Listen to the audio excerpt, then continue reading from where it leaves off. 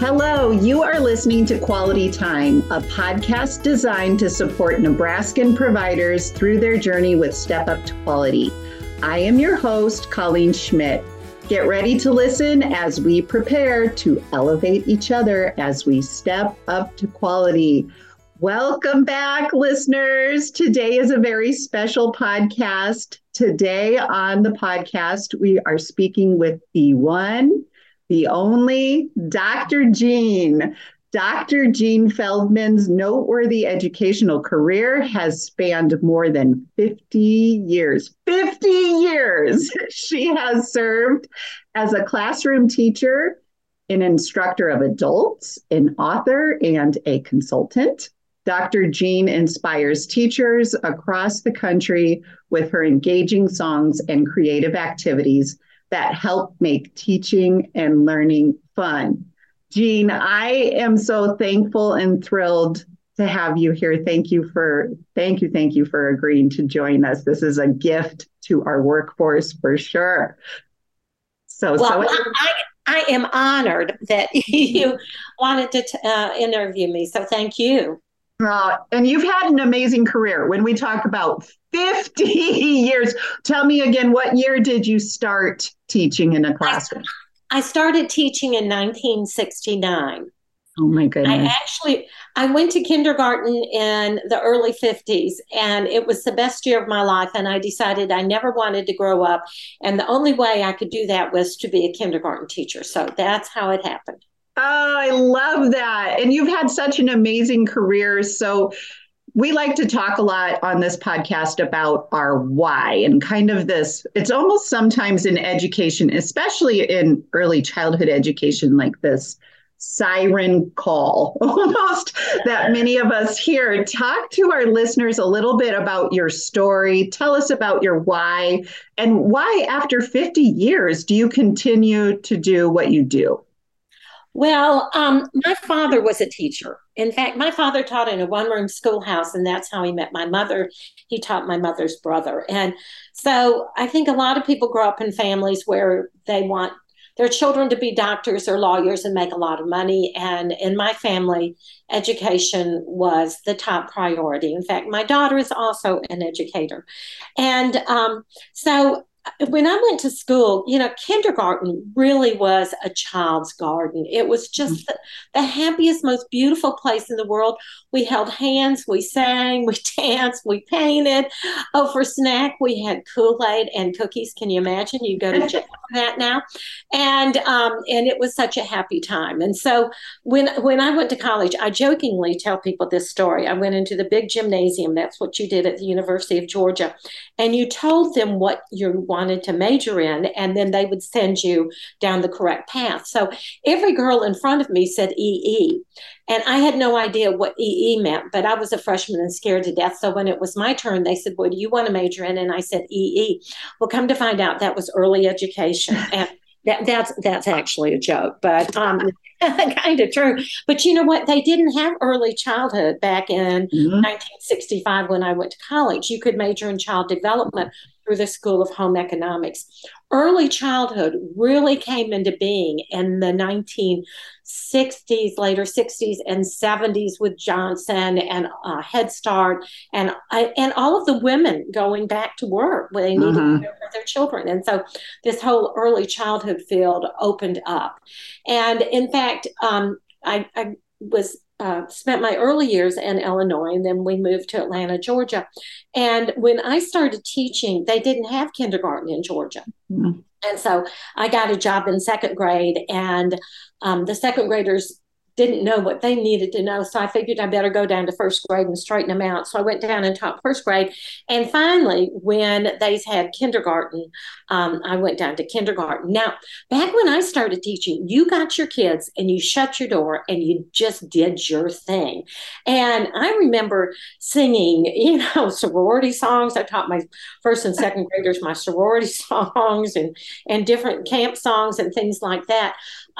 We used to sing a lot more. And most of you are so much, you're all younger than me, but we didn't have CDs and iPhones and recorded music and videos. We sang without music, without instrumentals, at church, at camp, in school, at scouts, in the car, on trips, we just sang. And that was just such a major part of my life, that when I went into the classroom, I just sang all my good old songs. I've been working on the railroad and all those traditional songs with my kids, and I would patty cake with them, and I would jump rope with them, and just really got on their level. But I remember one time my daughter came to visit, and she was, in fourth grade or something. She had a day off and my school didn't. So she came with me, and I was, looking at a child and holding their hands and looking in their eyes and talking to them. And my daughter looked at me and she said, "You really listen to them, don't you?" And I said, "Well, yeah." And I said, "Don't your teachers listen to you?" And she said, "No, they just say, and keep doing what they're doing." And so that brings the point, it's that relationship. And there's not a computer in the world or an iPad in the world that can replace just getting down on the children's eye level and looking them in the eyes and telling them, "I like you, there's no doubt about it. I like you, there's no doubt about it. I like you, there's no doubt about it. You are my good friend." And as much as the world keeps changing, children are the same. And so many people have forgotten that. They want to play. They want to be loved. They want to feel good about themselves. They want that. That's the way kids are. And so it used to be so much more fun to be a teacher. I mean, we would just shut our door and do all of these silly things. But another thing I tell teachers now too is children like plain vanilla. And I go on Facebook. I don't make comments, but I just look around, and I think they're overdoing it with the sprinkles and the icing and the sugar.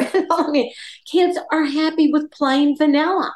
Just give them Play-Doh, you don't have to add all this stuff to it. Just give them the simple things, and wooden blocks. Oh my goodness.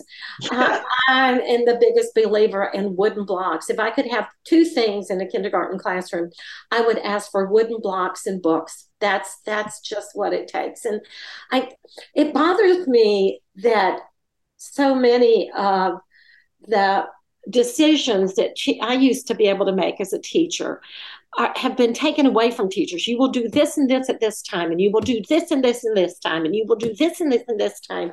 And we all have different personalities, and children do too. And sometimes they get tired, and you just need to say, "Let's put it away and go outside and run around." Yeah.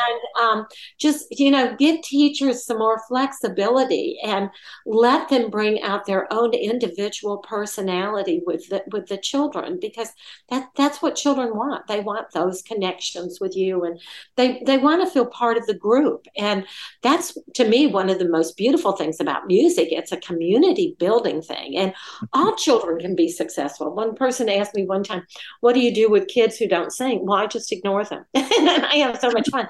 You don't know why kids aren't. I think that's one of those things, we overreact to some of these little negative things that are happening in the classroom. And if you're going to be a teacher, you've got to be a part actor or actress. And you go in there and you put a smile on your face and you do your job. And I was lucky because my parents didn't put up with junk. My mother, if I don't feel good, I don't want to go to school. My mother used to say, "The world is run by people with headaches and stomach aches and backaches, and get on the bus and go do your job." And that's so true, that you have to fake it till you feel it. And it's because of the children. For some kids, being with you is the best thing that happens to them. And when you think about where some of these children are coming from, and stress and anxiety and what's going on in their home, and parents, nobody wants to be a bad parent, but some of these people just have such heavy loads and problems, physical, emotional, financial, they can't always make their child come first and do what's best for their children. And, you and I have an opportunity to do that. And there again, that's one of the problems I have with pushing skills and with pushing testing. We are forgetting the whole child. When I entered early childhood, the focus was on the whole child, socially, emotionally, physically, intellectually. And and what's the point? do we think kids are going to be bigger, better, smarter in the long run if we do all this testing? What's the point? I never had to do tests when I started teaching, but I could have told you where every child in my room was. In fact, somebody asked me recently, how did you teach penmanship in kindergarten? I said, we didn't teach penmanship in kindergarten. We played in the sandbox and we drew lines and we played with Play-Doh and we painted. We didn't do that. And it's just such a rush. And I think at the end of the day, this is what bothers me. I think at the end of the day, it's almost like giving children steroids. Yes, they might have better academic skills and they might read faster and they might do better on a test, but are they going to be better human beings? Are they going to be compassionate? When you ask employers what skills they're looking for, they're looking for people who know how to get along with others, who have good communication skills, who know how to find and use resources. That's what we did in kindergarten with open centers and open-ended materials and hands-on activities. And so I know one thing, you wanted to ask me too about singing. Some teachers say, I can't sing. Y'all, I can't sing either. I know I can't sing. People have listened to me before. Real true musicians have listened and said, that lady can't sing.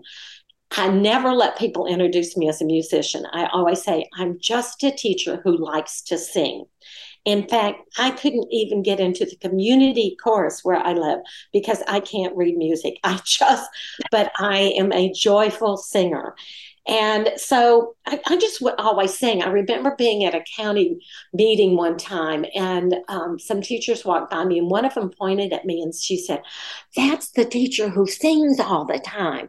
Well, instead of saying, put your name on your paper, I said, put your name on your paper. I mean, I would just sing to them and I would just sing to them what I wanted them to do and they would respond.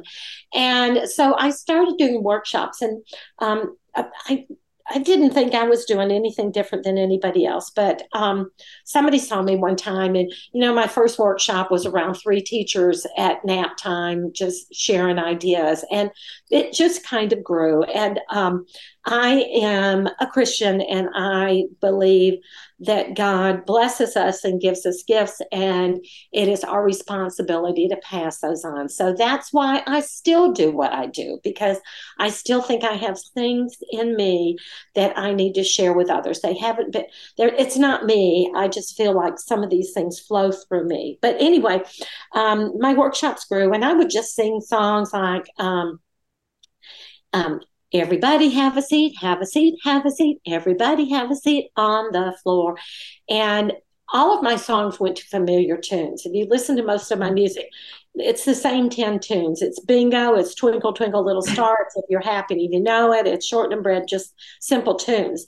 And I would tell teachers, oh, it just goes to, this tune. And they go, but I can't remember that. Why don't you make a tape? See, this tells you how old I am. Kids don't even know what CDs are anymore, but this was back in the tape days. And so I was fortunate enough. I got hooked up with a musician in Florida, Mark Dye, and I would take my little tape recorder and I would sing my songs in the tape recorder and then send them to Mark and he would make instrumentals. And then I'd fly down to Tampa and we'd record them. I'd do a CD in, 4 hours because I just would sing. And so the first tape I made, it was quite an investment for our family, and it was a big deal. And I remember my father was over and I was sharing my tape with my family. And my father looked at me and he said, Jean, what are you going to do with those things? And I said, well, Dad, I'm going to sell them at my workshop. And he said, the dirty word he liked to say, honey, nobody's going to buy those things. Well, I made one tape and I never thought I'd make another one. And you know what? People liked it. And then I made some more and I made some more.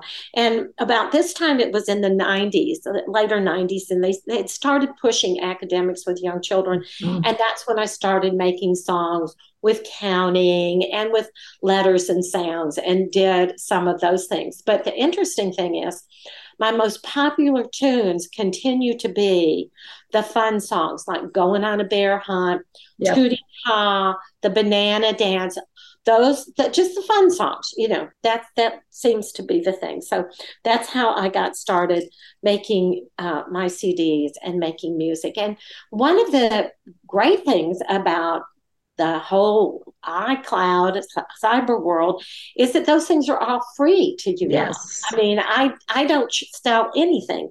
Everything that I have ever done is free now on YouTube or on my blog. My blog, drjeanandfriends.blogspot.com. If you go there, give me your name. I'll send you a free idea every day. But the best thing is the search engine. Whatever you're looking for, put it in the search engine, because I've been doing this blog for like 10 years. And so anything that I ever wrote in a book or that I presented in a workshop, it's all on my blog spot now.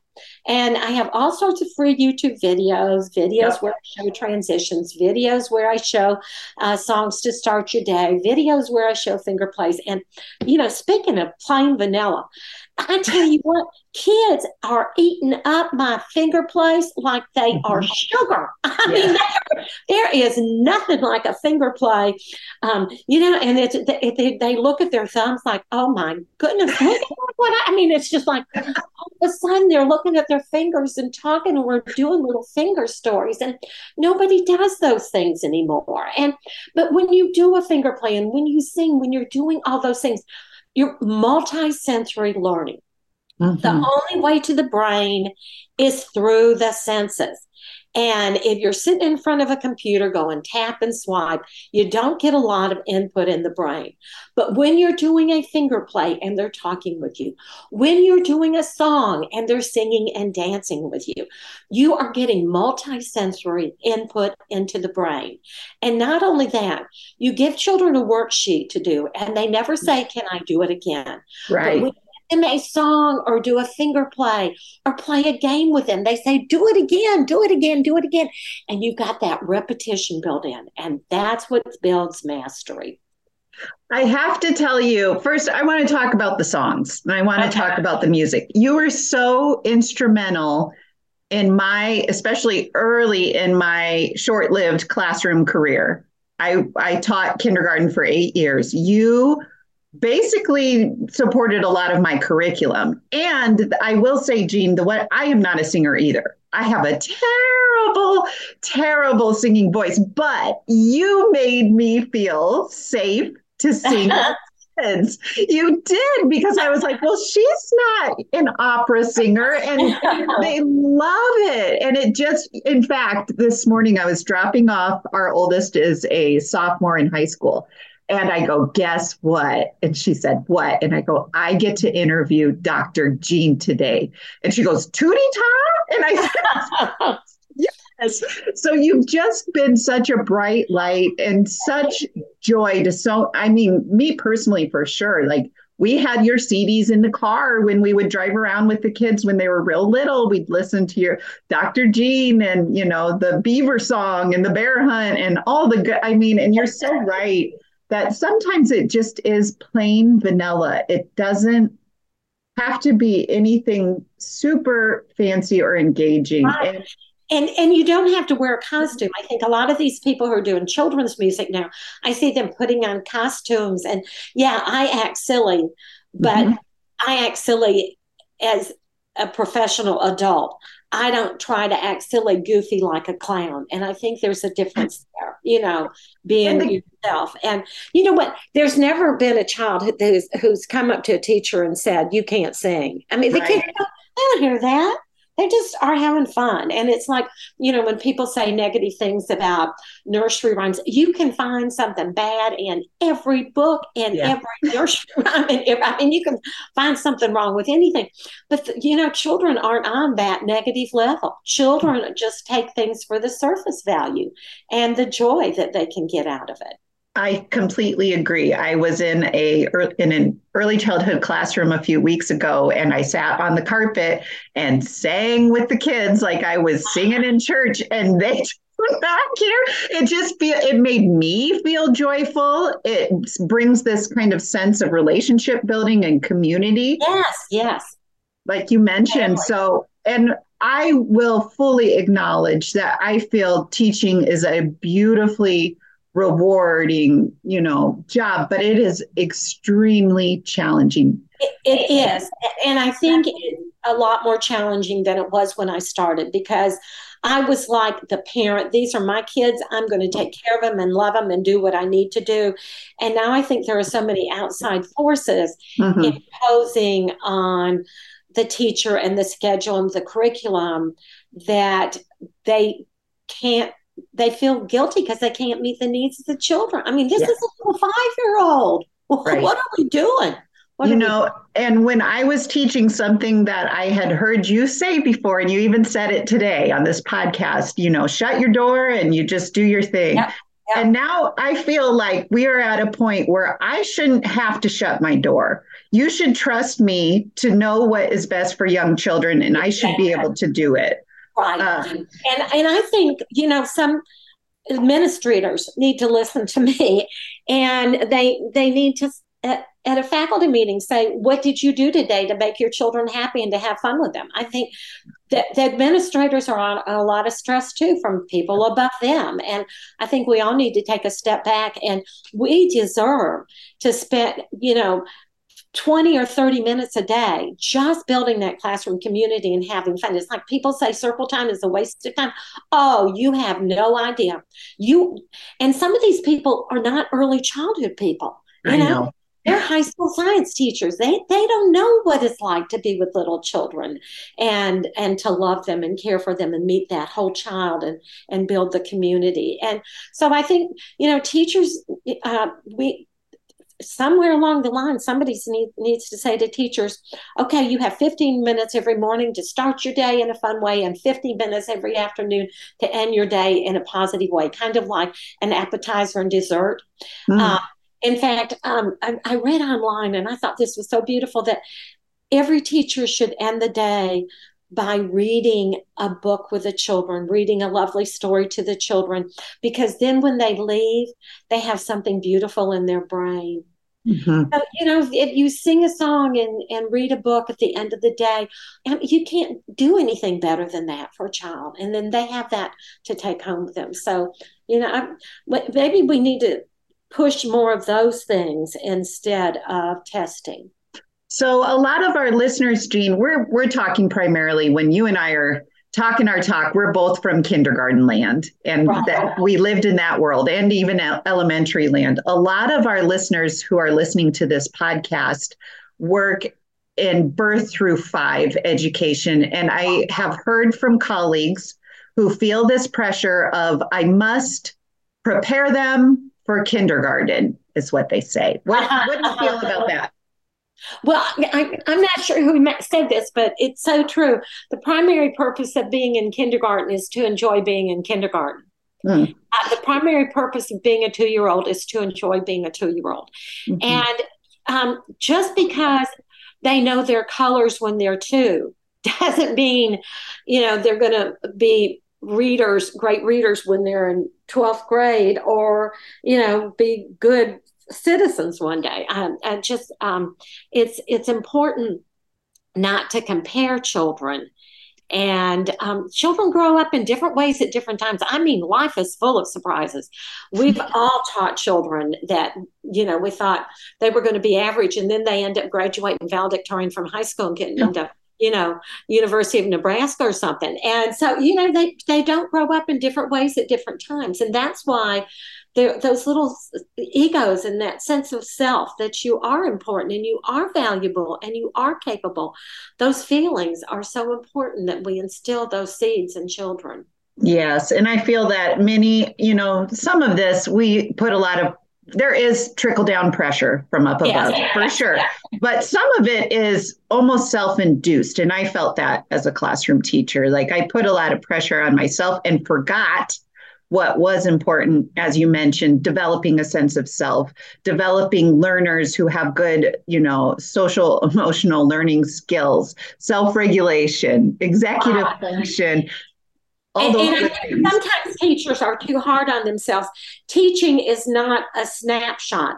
Teaching is a video, a year-long video. And there are going to be days that are good days, and you feel so good. You just are so overflowing with happiness inside. And there are days that you're going to feel like, my kids don't like me, my parents don't appreciate me, my administrator, but you have to, be careful not to let one bad day or one bad incident. I mean, you cannot please all parents. And I think sometimes they want to put guilt on the teacher, and you can't make everybody happy, Right. That's the bottom line. So, And you yeah. can only control what you can control. And part of what you are in charge of is your attitude and your intentionality with building relationships. So, something that I feel you are so strong with, Jean, is building relationships that are authentic and genuine by being on the level with the kids, by being silly and enjoying small moments. Can you talk to our listeners about some of the power that comes with being silly and being in the moment? You know what? I like kids. I like kids better than most of the grown-ups I know. And that's why I'm in a school at least once a week, doing free activities and things, which I like kids. And they are honest and they are truthful. And I just appreciate them so much. And I think, I just want to say one other thing with the parents. Sometimes if they come in and turn it around and say, well, what do you want me to do? What can I do to make this better? Mm-hmm. Tell me what you want me to do. Well, and they'll probably, well, I don't know. I just wanted you to know about it. Well, okay. I think it's always good if there's a problem, to put the issue, what do you want me to do about it? How can we fix this instead of making it a problem or complaint? How can we fix this and make it better? Yeah, I think that's so true. And I think, having empathy for our families as a parent, Yes. I do believe that when I go to a classroom teacher, even if it's a teacher I have a strong relationship, I am still thinking in my head, am I doing a good job? Do you think I'm a good mom? Like, it's always that question of, do you like me and do you like my kid? And that's so important. I think just to empower people, like you start off your conferences, or I appreciate the thought and the care that you have for your child. I tell you what, Joey is so lucky to have you for a parent, and Yeah. that's a good way to start. And the positive, I always try to look for the positive in the children. And I remember I just wrote a blog about this. I had a friend who taught with me my first several years, and we got together with a little reunion. And she said, Jean, I remember what you would do. You would take the most pitiful little child, and you would take their hand, and you would write on their hand with a marker, you are wonderful, or you are amazing. And she said, why did you do that? And I said, well, because just for once in their life, I wanted them to know that there was somebody that thought they were wonderful and they were amazing. And I tell people now, I'd go to jail now if I wrote on a child's hand, you are wonderful. I could say it now, and I could cut out a little paper hand, sticky note. You are amazing, and tape it to their back or something like that. But just that belief that we have in children, it's what you tell them, that's who they're going to become. And we are all readers, and we are all friends, and we are a classroom family. That positive self-talk, in fact, one of my favorite ways to start the day, I've got some mantras. You say, what are you? And the children repeat, I am kind, I'm smart, I am important. And what a positive self-talk that you can do to start your day. And I have lots of these ideas on my blogs and different Facebook videos that you can Something that I've been encouraging educators to have and providers to have is their own positive self-talk, where I've been doing stuff where I wake up as myself and an adult in the mirror and, good morning, I love you, you're gonna have a good day. Exactly. And it's that whole positive attitude. And fortunately, I'm married to the most positive man in the world, and he would never let me gripe or complain. He just was never going to listen to it. And in fact, there was a family thing one time, and I said, John, is the glass half full or half empty? And he said, it's always overflowing. Oh. And I think it is. And I think we have to remember, we live in the United States of America. We live in the country that is amazing and wonderful. And And we're blessed every day. I think just the attitude of seeing things through a different lens, remembering that, yes, your job as an early childhood educator is very, no one is saying that it's not. And we're not trying to have any sort of, glossing over the hard, but remembering those small moments and the power of interactions with kids and taking some of that pressure off of yourself as the caregiver or the educator or whatever term you want to use. Right. And I think sometimes you just have to laugh. I mean, sometimes you make mistakes and you just have to laugh. And I will tell your listeners this. In the olden days, we had something called a teacher's lounge. Are teachers even allowed breaks and allowed to go to the teacher's lounge anymore? Yes, but not during a break, just lunch. Okay. That was therapy for us. I mean, no matter what happened, and we could just leave our class, and I could put on a story record. I mean, we had these big long playing records and story records, and I could put that on and say, I got to go to the office, and leave the kids and go run to the teacher's lounge, and you won't believe what Jeffrey just did, or and we could vent and therapy, and there was no judgment at all. And sometimes just getting it out that way and then laughing about things. As we went through the school year, we could look back and reflect on things that had happened. And after a while, it becomes more humorous. Yeah. Well, go ahead, Jean. I didn't mean to interrupt you. At one time, it just seems like it's the end of the world when it happens. And then you get away from it a couple of months away and you can look back and you can laugh and say, oh, my goodness, I can't believe that happened.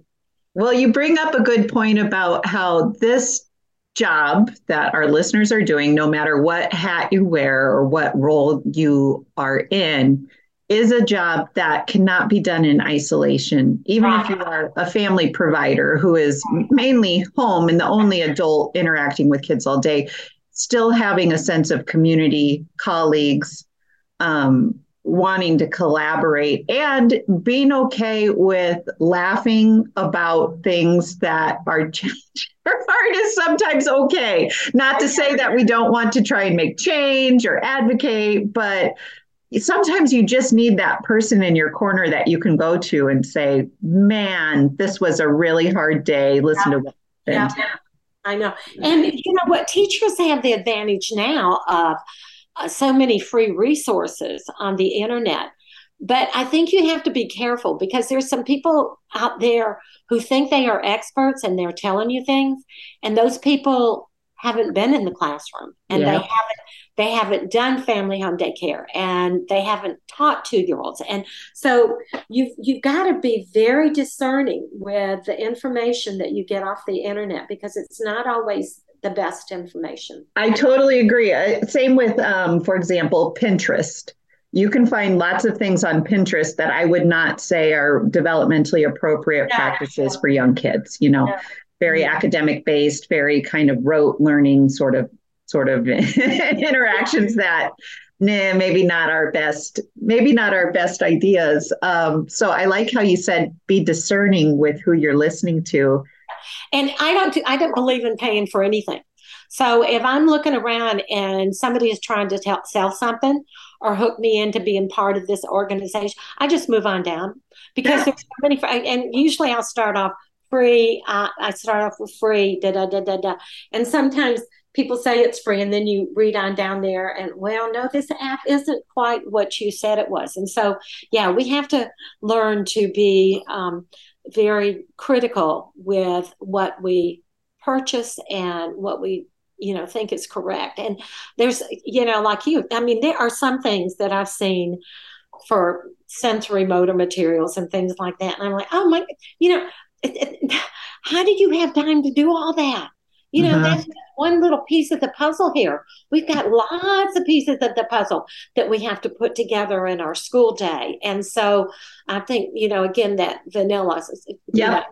And you don't have to change the sensory motor area every week or every day. You can leave it there for a month and different children will go back and experience. And that's what's great about open-ended materials. You just put the measuring cups and the measuring spoons in the water table with a tub of water, and you don't have to color the water or put toys in there. You just let them play with it. Just discover and explore.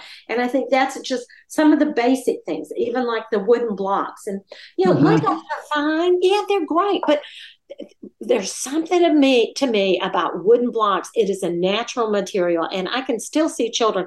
They would pick up a wooden block and they would just hold it and stroke it, just that Yep. soft natural element, and just put those natural things out there. And I look back on some of the people I admire, like Mark Twain or the architect. Where's my mind going with that? But some of these great people didn't have all of these things that we're trying to give children things now. So busy trying to give them things we didn't have, we're failing to give them what we did have, and just so the simple basic things. And you know what? It's you. You are the most important thing in the classroom, you and that relationship, and to let them know you care about them and talk to them and listen to them and just love them. I love everything that you just said.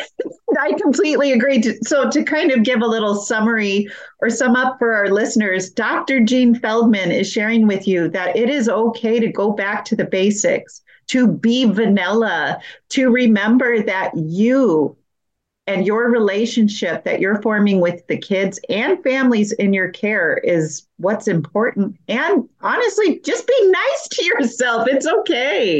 Yeah. And when you said that about simple materials, I mean, put a big piece of paper out on a table and put some crayons out there. And you would be surprised. The kids will just gravitate to that, and they'll sit down, and they'll start making stuff, and they'll talk, and they'll interact. And what do you do? I mean, just a piece of paper and basic crayons. It doesn't have to be all this, fancy stuff. Jean, you are such a bright light in our field. You really are. And you're very much instrumental in many, many, many, many, many educators' lives. And when they hear your voice, it's going to bring a smile to their face. I know that's true. Something that we've been talking about this season, on season 2 of our podcast, is we talk about self-care and what that looks like, and how, as the adult in the classroom or the adult in the setting, we need to make sure to be mindful of taking care of ourselves. Right.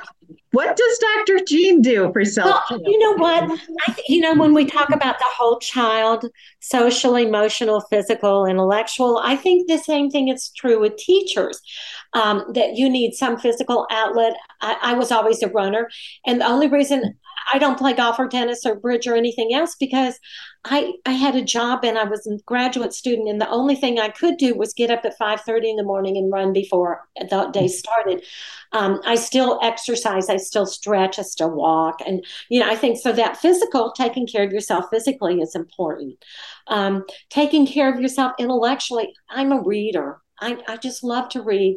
My husband isn't a reader. He likes video games. And for some of you, it might be a video game. And my daughter laughs at me because she said, "Mother, you thought video games were so bad." But she said, my high school son doesn't drink or run around. He and his friends play video games. Yeah. I think there's, so for some of you intellectually, it might be playing video games, or it might be, reading, or being part of a book club, or even, again, with the internet, you have so many opportunities to interact and, do book clubs or do chat rooms with teachers and things like that. So intellectually, physically, intellectually, socially, that you can find a group, and it might be, just at your school. That was so important. The people that I taught with, I love them, and they were my friends. Yeah. Well, not all of them were my friends, but you find your group. It's like in high school or anything else. You find your group, and that's your little posse that you hang out with socially, and then outside of that too, and then emotionally and spiritually. I mean, some people do yoga. I try to do a little Bible study every day. I think, it's your whole person that you have to care about. Oh, I love you are our first guest who's really talking about self-care for the whole person and kind of splitting it out that way. I think that's a really smart way to. Yeah. And I think a lot of people get skewed, they get into the gym and the building the body, and it's all about body, body, body, body. Well, let me tell you something. Sooner or later, one of the body parts isn't going to work, you know. And then people get into nutrition. It's all about keto, keto, keto. Yeah. I think balance is important. Yeah. It's always important. Balance in the classroom and balance in your life. That is a real key.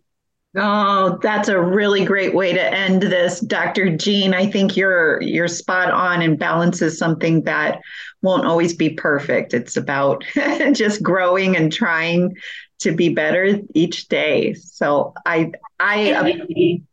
And Winnie the Pooh and has some of his little cartoons are one of my favorite ones. Piglet says, "Oh no, are we at the end? Can't we go back and do it all over again?" And oh, I'm 76, and I'd like to go back and do it all over again. oh, I don't think it would be as much fun now because it was so much more fun. It was so much more fun, and that's why my heart aches for the teachers. I just, I love you, and I hope your administrators and your parents will just let you have a little bit more fun. oh, I love that, Jean. And I feel I'm an optimistic person, and I feel that having conversations like this brings awareness to creating more joy in our settings and being more present with our Right. kids. And I talked before too about little happies. The whole day cannot be happy, but you have to carve a little happy in your classroom and carve a little happy for yourself. Just 5 or 10 minutes. This is gonna be the fun part of our day, and this is happy time, or in your life and in your children's life. You have to create it. It doesn't always just happen. You have to plan it. Ah, well, I'm going to take that little tidbit of advice and try and instill it in my day today. I'm going to look for 5 minutes of a little happy, even though I have a busy day. I think that's wonderful. Thank you again, Dr. Thank G. you. Enjoy talking to you. Take care. God bless. And shut your door. Shut your door. And so, thank you, everyone, for spending quality time with us. Please join us again as we chat about future topics to support our Nebraskan providers on their journeys with Step Up to Quality. Until next time, bye bye.